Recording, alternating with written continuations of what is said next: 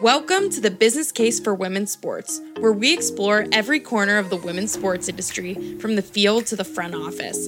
I'm Caroline Fitzgerald, and I'm here to prove that it's good business to be in the business of women's sports. So let's get after it.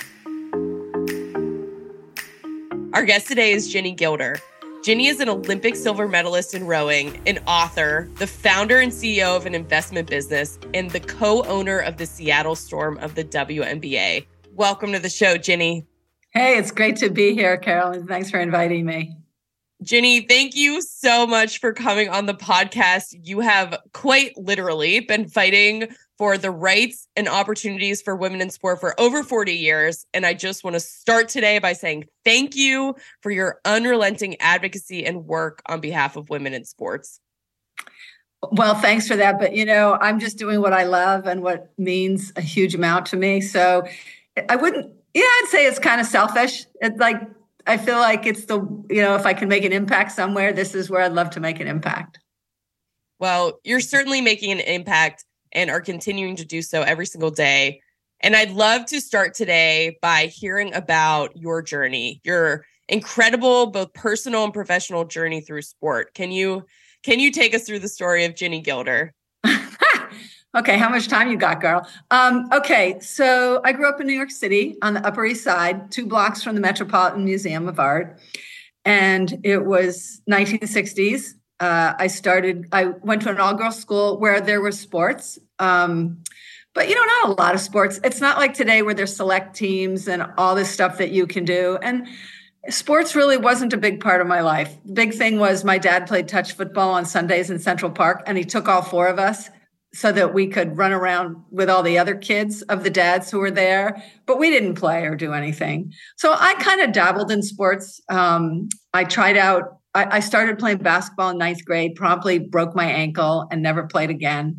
So that's my basketball career. Went to boarding school for a few years. And my high school years were probably the toughest time for me. My parents had split. Our family was really fractured in a lot of ways. And I thought I could escape that by going to boarding school. It didn't really work. Turns out you can't escape your unhappiness. You kind of got to get through it. So I left boarding school after my junior year and started in college. And that was the fall of 1975. And I had seen a rowing event my junior year in high school because I was up in the Boston area. A friend of mine had called me and said, "Hey, I'm going to the Head of the Charles. Come hang out with me." And I'm like, what is the Head of the Charles? No idea what that was. But I was so desperate to leave campus, I'd take any invitation. So I went to the Charles River on a Sunday and saw rowing for the first time. And it was one of those beautiful fall days in the Northeast. The sun was sparkling on the water. I was really far away from the rowers. I had no idea that I was seeing like grimaces of pain. All I saw was these really elegant shells moving through the water. I thought, I want to do that one day. And it's not like I saw women on the water that day. There were very few women racing, but that didn't really occur to me. So like 6 months later, I got into Yale, and then it was my birthday, and I had told my dad I wanted to try rowing when I got to Yale. I didn't even know if they had a team. And he was like, "Okay, great. How about if we give you a pair of rowing shoes for your birthday?" That was how little we knew about the sport.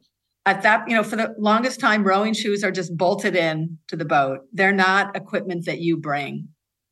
So I walked on to the team in the fall of 1975. And I actually saw a rowing shell on the old campus of Yale, which is where most of the freshmen live. And I went up to the coach, and he had been like kind of selectively handing out flyers to women. It turned out he was selectively handing them out based on height, and he was not seeking me out. But I started like 3 days later I went to the tanks at the basement of the Yale gym, and that was it. And I met Chris Ernst and Ann Warner, who were on the 1975 national team and had just won silver medals at Nottingham, which I didn't know.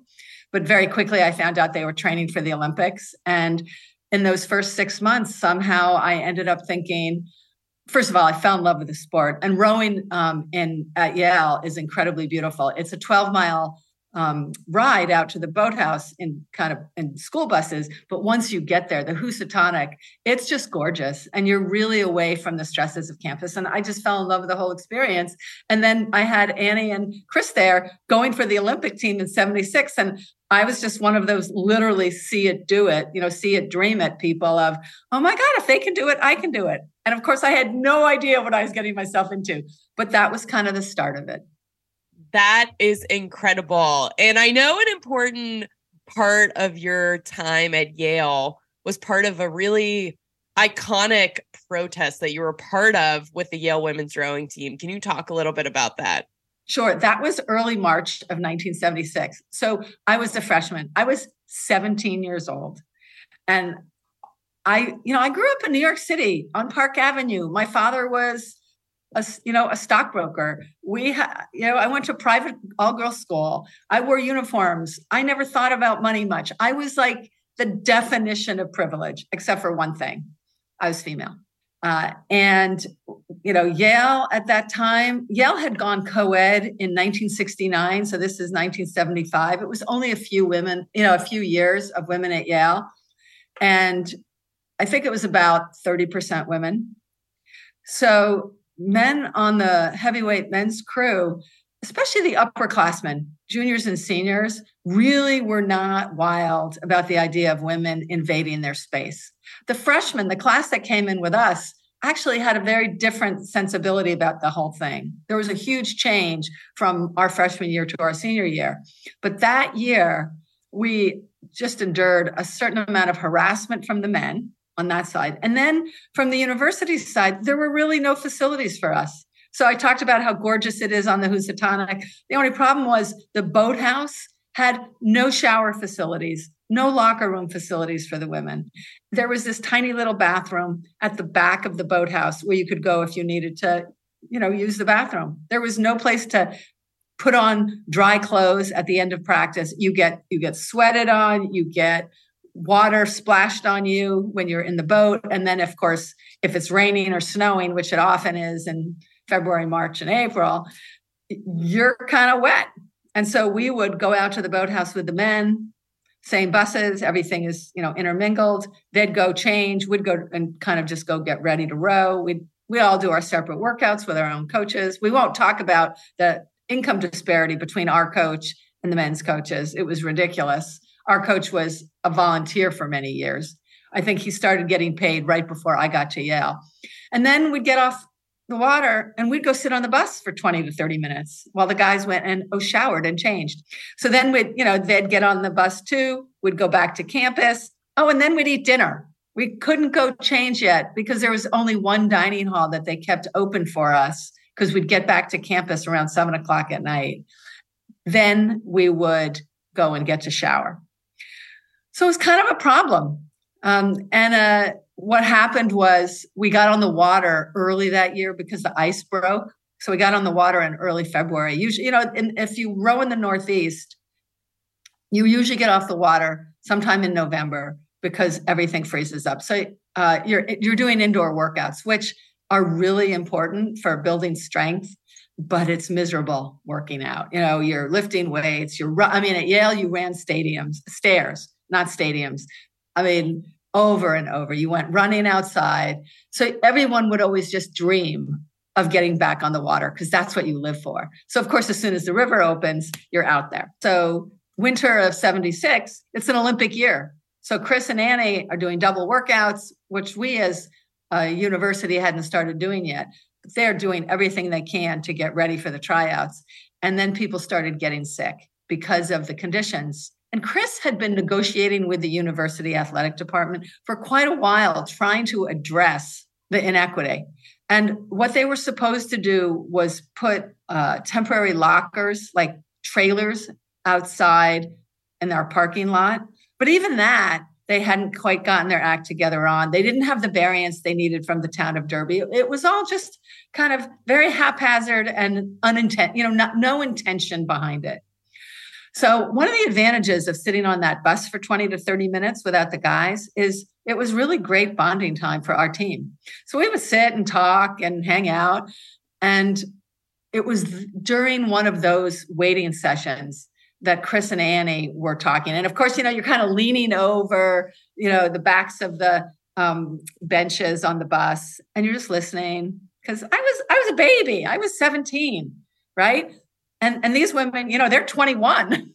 They're old, 22 maybe. And they started messing around, kind of this idea of what can we do to get the athletic department's attention? And it started kind of as a joke, like, oh, we could take a bucket with, a bar of soap and a sponge and go into Joni Barnett's office and pretend to take a shower. Joni Barnett was the head of women's athletics at Yale, this poor woman.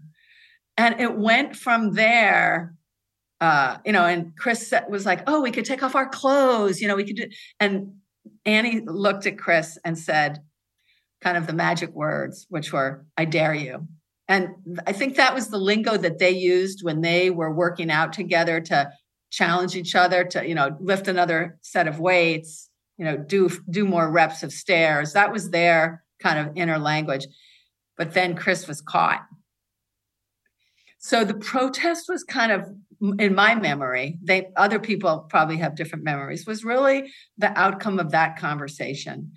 But there was a lot of fury behind it. So even though it was, kind of the protest itself came out of that conversation, underneath it was this outrage of what we had to deal with. And remember, the culture was really different back then, right? This is 1976. I think it was 1972 that the Fair Credit Act was passed. Okay, before then, you couldn't get a credit card if you were a married woman. I mean, it really was a different world. So this protest came out of that. And I think it was, I don't remember what day it was in March, but it was 1976.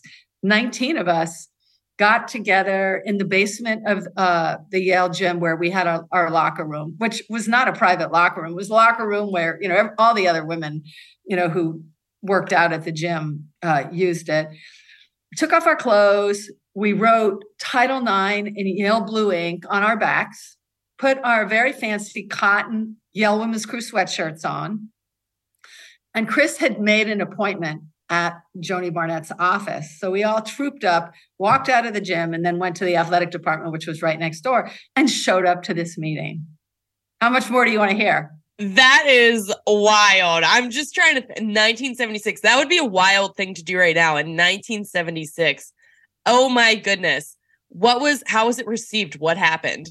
Well, Joni was only expecting Chris. So we all kind of crammed into her office, which was a good thing because it was a little chilly. We had brought a Yale Daily News writer who was also a reporter for a stringer for the New York Times, the only guy in the room, and a photographer. And so we all came in. We were facing Joni. Chris kind of gave us the signal. We took off our clothes.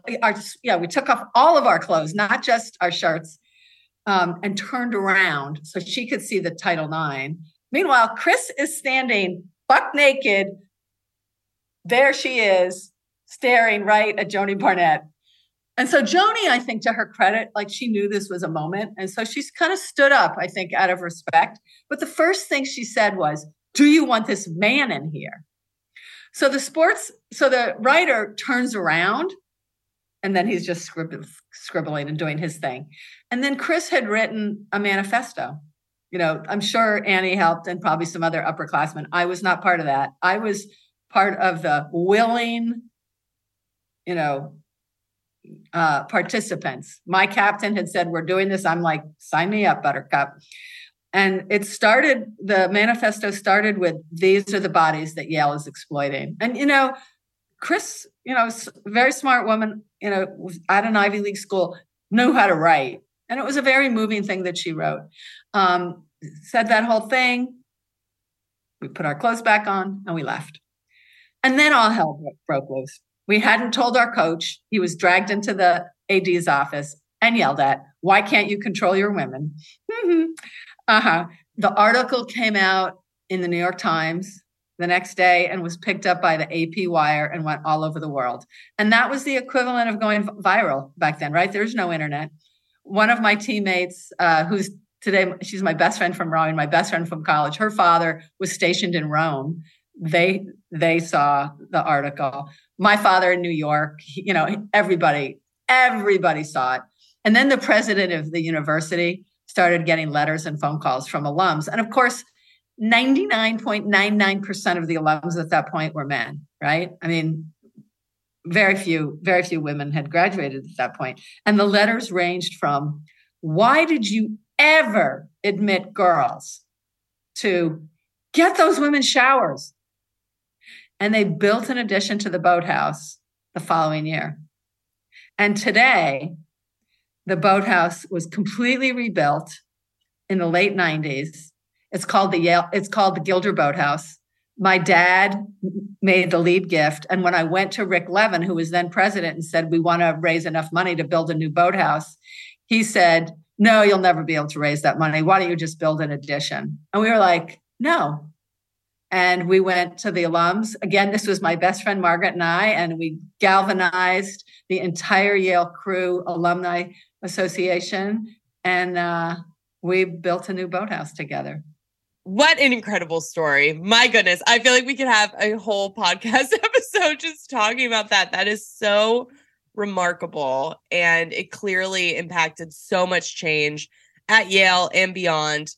And the timing of it, of course, like being right on the heels of Title IX. That's right. Obviously, Title IX was a huge part of the protest. And last year, we celebrated the 50th anniversary of Title IX. And, last year, 2022, that's a year we also saw record-breaking results across the board for women's sports. So can you talk about just, I guess, generally the connection between Title IX and the growth that now we're finally starting to see in women's sports 50 years later? So I apologize. I should apologize because I should have said the reason that Title IX was the foundation of why Chris said, we're going to do this protest, because she knew she had federal law behind her. And so we all got educated on that bus on Title IX too. And that was the legal basis for what we were doing. The university knew they were in the wrong. They really didn't have a choice. I mean, universities, colleges, educational institutions always have a choice, as we still see today. But I think they knew. We had just totally called them out. So one of the ways that you can track how women's sports has been changed by Title IX is if you look at the participation of women in the Olympics and the addition of women's sports in the Olympics. So starting really, 84, 80 was boycott. 76 was a little too early to start show. We boycotted the Summer Games in 80. 84, you started to see it, the addition of the marathon, women's rowing. By 88, they were starting to add more events. Women's rowing went from 1,000 meters because women were, too fragile to race 2,000 meters to 2,000 meters. And you started seeing the increase, 88 through early 2000s. All has to do with Title IX. Women's rowing is considered an equalizer sport for Title IX because you can really have a large number of women on a crew. We had gold medals in the Olympics and the women's 8 for, a streak going. You look at what's happened with women's basketball. We've 6 gold medals. I don't know. I can't count anymore. Women's soccer. Those teams are I think the pinnacle of U.S. women's success that goes directly to Title IX. You wouldn't have the WNBA without Title IX. We're 20, we've now gone through 26 seasons. We're obviously the longest running women's pro sports league in the US. And you have women's soccer starting to get its toehold in a way that they're not going to go backwards. And there's more to come. So without Title IX, we would not have the landscape of women's pro sports. Or, my daughter played select soccer, got a Division I scholarship. She wouldn't have had those experiences. It's up and down. You get to put your 5-year-old daughter into swim lessons, right? You can do gymnastics. There's a ton that you can do now that just wasn't part of the culture back when I was a girl. Absolutely. We're starting to see, and I know it's been happening over 50 years, but like now I feel like we're really at this tipping point where decades and decades of work and girls being able to play sports is now resulting in these leagues, these teams, these successes for women in sports in the US. I mean, don't let anyone tell you that things are equitable. And that's not about anything other than the culture and what the culture is still willing to accept. You know, like in our league, or, you know, you can blame owners for not paying for things or whatever, but it's really a function of where the business is. And the, you know, WNBA teams have not had access to the kinds of investments, the kind of exposure, you know, from corporate partnerships and the media that men's pro sports have enjoyed pretty much since inception. And that is the effect. It's really the knock-on effect of how the culture still views women. It's a long time to change. It takes a long time to change that kind of stuff. Absolutely. So let's talk about the Seattle Storm, which of course is the WNBA team that is based in Seattle that you're a co-owner of. The Storm have been part of the WNBA for 23 years, have won 4 WNBA championships, have broken records on and off the court. Talk to us about why you decided to get into the business of the WNBA to sign on as a co-owner of the team back in 2008. Okay, so set the stage a little. What was happening in Seattle at that point was, so Howard Schultz, CEO of Starbucks, was the owner of the Sonics and Storm back in the early 2000s. He got frustrated because he felt he needed a taxpayer-funded injection of money to upgrade what was then Key Arena. And no one in government was willing to support his request. So he sold to Clay Bennett, who was from the state of Oklahoma, saying, oh, he wouldn't move the teams. But in fact, Clay Bennett decided to move the Sonics and Storm to Oklahoma. And I, at that point, had been in the investment business for about 3 years. And it was not, I really did it because my father had asked me to do it on behalf of our family. It wasn't like my first career choice. One of the things about being in the investment business, it's still true today, but less so, was that it was very male dominated. And I was flying all over the country. I was feeling a little disconnected from my Seattle community. So I was thinking, I need something to get me more connected to the city again. And I was kind of longing for female engagement, if you will, like, because I didn't have it in my other part of my professional life. So I was on the board of Seattle Girls School with a woman named Dawn Trudeau. And I knew she was a huge Storm fan. And we had become Storm fans in 2004 in my family.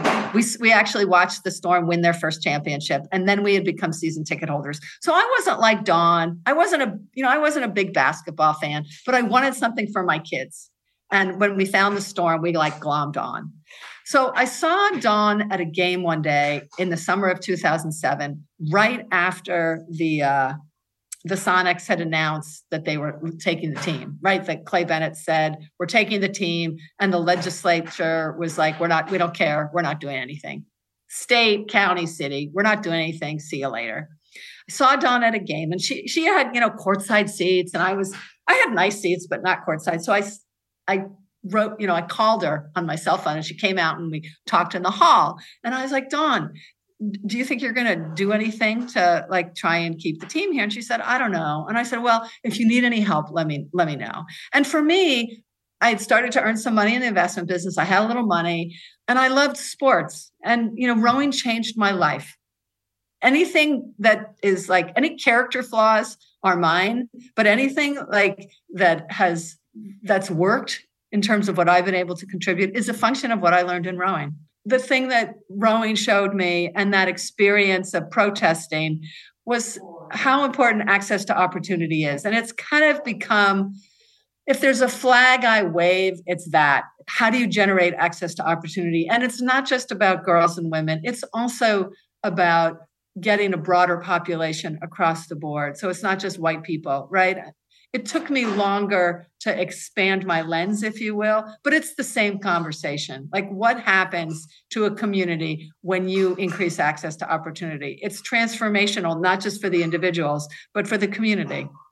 So for me, there's no professional rowing, but there was a professional women's basketball league. So I thought, if I could team up with Dawn and whoever she wants to put together and help keep this kind of gem of the city in the city, well, that would be kind of my blow for generating access to opportunity for women. Because if you can't have, if a women's sports league can't survive, well, then you're really limiting that, what women can do in terms of pursuing what they love for careers. We had this little conversation in the hall outside the arena. I mean, we were in the arena, and then a few weeks later, Dawn called and said, okay, I think I'm going to do this. There's another woman I want to include named Lisa Brummel. Now, Brum is has about 38 million varsity letters from Yale. She's 2 years younger than I am. So we overlapped, but I didn't really know her at Yale. So that was it. It was the three of us. We met at Brum's office because both Lisa and Dawn worked at Microsoft. Dawn never went to college and was one of the early women who worked at Microsoft and then retired before 2007. Lisa had, worked there, had actually worked for Dawn at one point, and at this point was the head of human resources. So pretty high up in the company. So, and her job was such that she couldn't easily, say to Steve Ballmer in the middle of the day, hey, I got to go to a meeting in Seattle. I'll see you later. So we came to her and we had this, for me, and I think for Lisa and Dawn, this pivotal moment in this, lunch of why are we doing this? This was really the question of why are we doing this? And it was a check to make sure, we didn't realize it quite at the time, but that we in fact shared the same vision and the same value set. And it turned out we did. There was, a variety of things that people said. Lisa was like, Seattle has amazing fans and the fans don't deserve to go through what the Sonics are going through. Dawn, huge basketball fan. I literally did not know what a post player was before we bought the team. My wife bought me Basketball for Dummies. And then I meet Brian Agler. It's the first question he asks me. I was not somebody who knew much about basketball. But the other thing that both Lisa and I said was, we have to be able to sell our business someday and make a profit. Again, not because I wanted to be a billionaire, but because in America, if you can't sell your business, you're not in business. You're a hobby. And then you're depending on people's largesse, that, doing something out of the goodness of their heart. It's a different conversation. And frankly, it's what the European teams do that the players have, traditionally gone to play in Europe. That's not a business. Those are state run, state funded, it's a hobby. And I don't knock it. It's just, we are the only league certainly in the country, possibly the world, that's a business that's competing for its players, against a non-business model, which I have always found interesting. But the thing that Brum said was, we're going to earn a profit. We are going to be a successful business. So that's always been a focus of ours. And of course, we were taking a team that had been part of an NBA franchise. So we were given financials that were all merged, which turned out to be kind of meaningless. And we were kind of taking the tail of the dog, right? The tiny part of this big business and making it the dog. And we knew that there were risks involved, but we wanted to be the dog. We wanted our team to be the only thing we were focused on. So that was how it started. Well, that's incredible. And that's 15 years ago. And in my opinion, you guys have built really the gold standard for a business operation in women's sports. Look at the city of Seattle. It is probably the example that all cities in the US look to as far as the successful professional women's sports landscape. OL Reign coming in, having fandom there, this opening of Rough and Tumble Pub, the women's sports bar in Ballard, all the success you built in Seattle. It is no coincidence in my head that the Seattle Storm have won 4 WNBA championships when they have been part of a successful business operation for 15 plus years. Those things are not coincidental. So, I think it's incredible. Now we're starting to see this uptick of investment in women's sports with new owners signing on all the time to NWSL teams like Angel City FC, the Chicago Red Stars. The WNBA is now starting to bring on more investment all the time. But again, your team did this 15 years ago before it was quote unquote cool to invest in women's sports. So what is it like now to see your leadership paying dividends and inspiring more real investment into the space?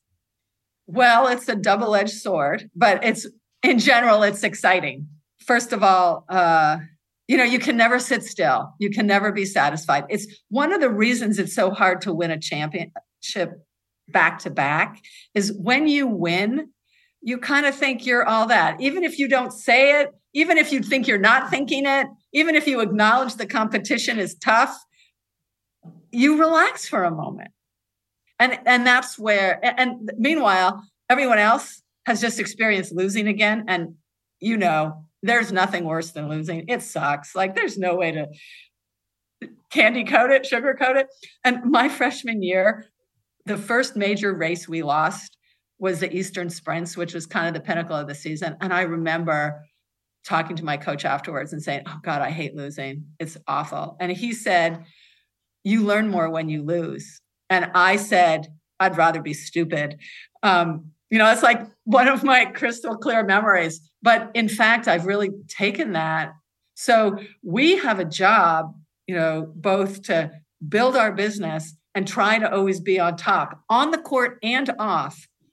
And because we want to raise the bar, and yet we are raising the bar and everyone is going to do what we've done and better, which really is what we want, even though we don't want to lose, right? So that's where the double-edged sword comes in. But really, if what you're up about is access to opportunity, you want the league to grow and be successful. And one of the things that we've done is with the three people who have been part of our ownership group, we have kind of divided and conquered. I would hate to be a sole owner. We each have very distinctive and yet complementary skill sets. So we can cover more when the organization decides to grow in a certain way. And we're always thinking about, from an owner perspective, not what is it that I want to do for the business, but what does the business need from me that I can contribute? So it's of course, there's always ego involved in what you do. But if you're not putting your business first, like, what does this business need? You're going to fall into some mistakes. And we have each other. So Brum can call me up and say, yeah, I don't know that we should be doing that. And I'm like, okay, she's probably right. And we'll talk about, like we started Force for Change out of 2020. You mentioned that. And it was a really powerful year. And Dawn is the one of the three of us who is most deeply entrenched in a good way in social justice work in the community. So she is our owner who really leads on the Force for Change effort with Crystal Langhorne, who is one of our players on the 18 and 20 teams who retired after the 20 season. And so we're building out that whole platform, which is really authentic to us as an organization and driven right from the start by ownership. Well, you're doing so many exciting things right now, from the Force for Change, the new practice facility. You now play at Climate Pledge. So what are the things that you're most excited about on the horizon for the Storm? Well, the practice facility is pretty huge. It's a $64 million project. We've had to raise some capital to do it, which has been quite a learning experience for all of us. And it's going to be, 50,000 square feet, designed by, funded by, built by women for women. Nowhere else, literally in the world, is there a facility with that tagline? 85% of the people working on the project, our owner's rep, our architects, our contractor, subs, are women and BIPOC. And it's really been interesting because I didn't really think about the impact of having, women driving the project. But what happened when we went out, say, for contractor bids was the reason we chose Selin. All the competing contractors could have done the job, right? Really competent businesses.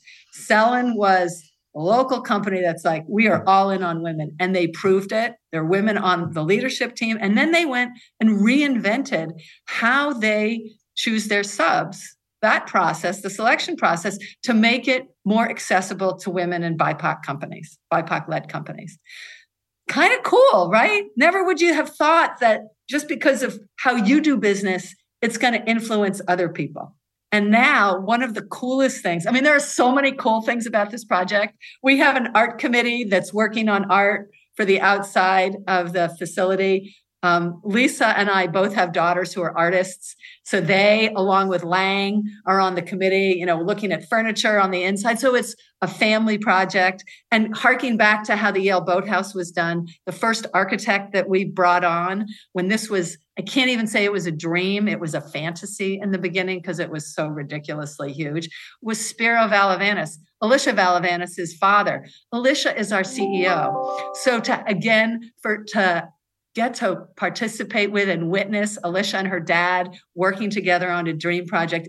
For me, it brings back my memories of working with my dad on the Yale Boathouse. And it's incredibly meaningful. It's all the functional parts of family. Forget the dysfunctional parts of family, So the city of Seattle has agreed to let us brand our entire neighborhood. We're building in the Inner Bay neighborhood of Seattle, which is 3 miles northwest of Climate Pledge. This idea came actually from one of the community meetings. So it didn't come from us. This is what I love about Seattle, about branding the streets leading up to the boathouse, to the practice facility. So they're going to let us paint the crosswalks with storm branding. And so we are working on all these art design ideas for the community blocks away from our facility. And the facility is going to be amazing. 2 courts, private locker room, and, rehab, training, strength and conditioning facilities for our players. It's going to be the offices for our entire staff. We're going to have kitchen facilities and lounge space for our players. And it's going to allow us to do all of our work with youth in our space. We're not going to have to go beg and borrow from other gyms around the city to get to do all of the work that we want to do with youth in the community. So it is a practice facility, first and foremost, for our players. And it's also going to, players will have access to it, obviously, as they need it. And then we'll get to do our programs. As it turns out, youth play usually after 3:00, right? Players are long gone by then. So it's going to be a full expression of who we are as a business. And getting to do it from soup to nuts with my partners, Lisa Brummel and I are the 2 owners who have really taken this on, has just been, I would never have known to dream something like this was possible. Ginny, it sounds like a full circle moment, quite frankly, of you being able to work with your team to build the ideal facilities for women athletes that you did not have back in 1976 when you were protesting at Yale. I never thought of it that way. I thought of it full circle in terms of who the whole family part, but I never thought of it in the way you said, and it's absolutely true. Can you remind me what year you're aiming to have this open and operating in? April 24. 24. Next year. Cannot wait. So exciting. Ginny, there's so many things on the horizon for the Storm and for women's sports. And believe it or not, we've come to the end of our discussion today. I feel like we could talk for hours about everything you've done in this space, but we will wrap this up for our listeners. So I just have 2 last questions for you, our closing questions. First, if you could wave a magic wand and create parity in one aspect of sports, what would it be?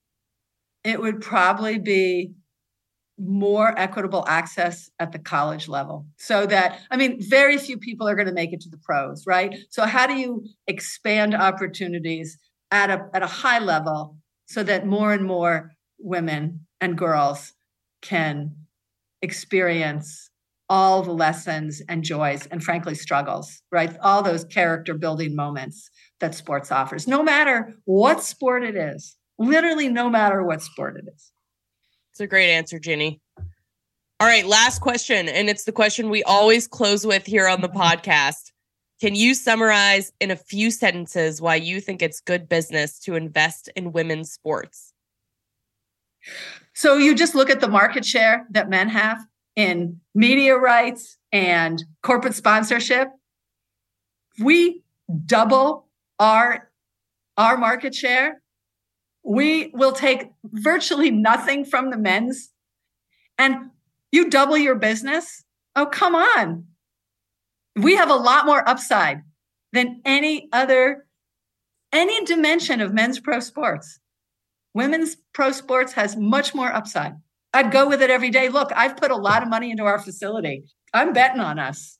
You certainly are. That is such a good answer. Well said, Ginny.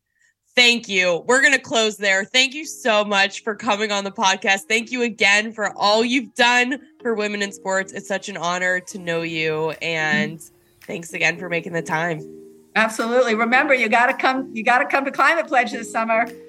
I will be there to see Sue retire her jersey. Awesome.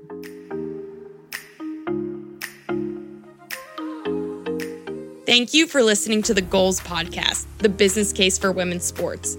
Leave us a review, check out the show notes, and be sure to follow Goals on Twitter and Instagram for the most up-to-date content on the women's sports industry. And remember, it's simply good business to be in the business of women's sports.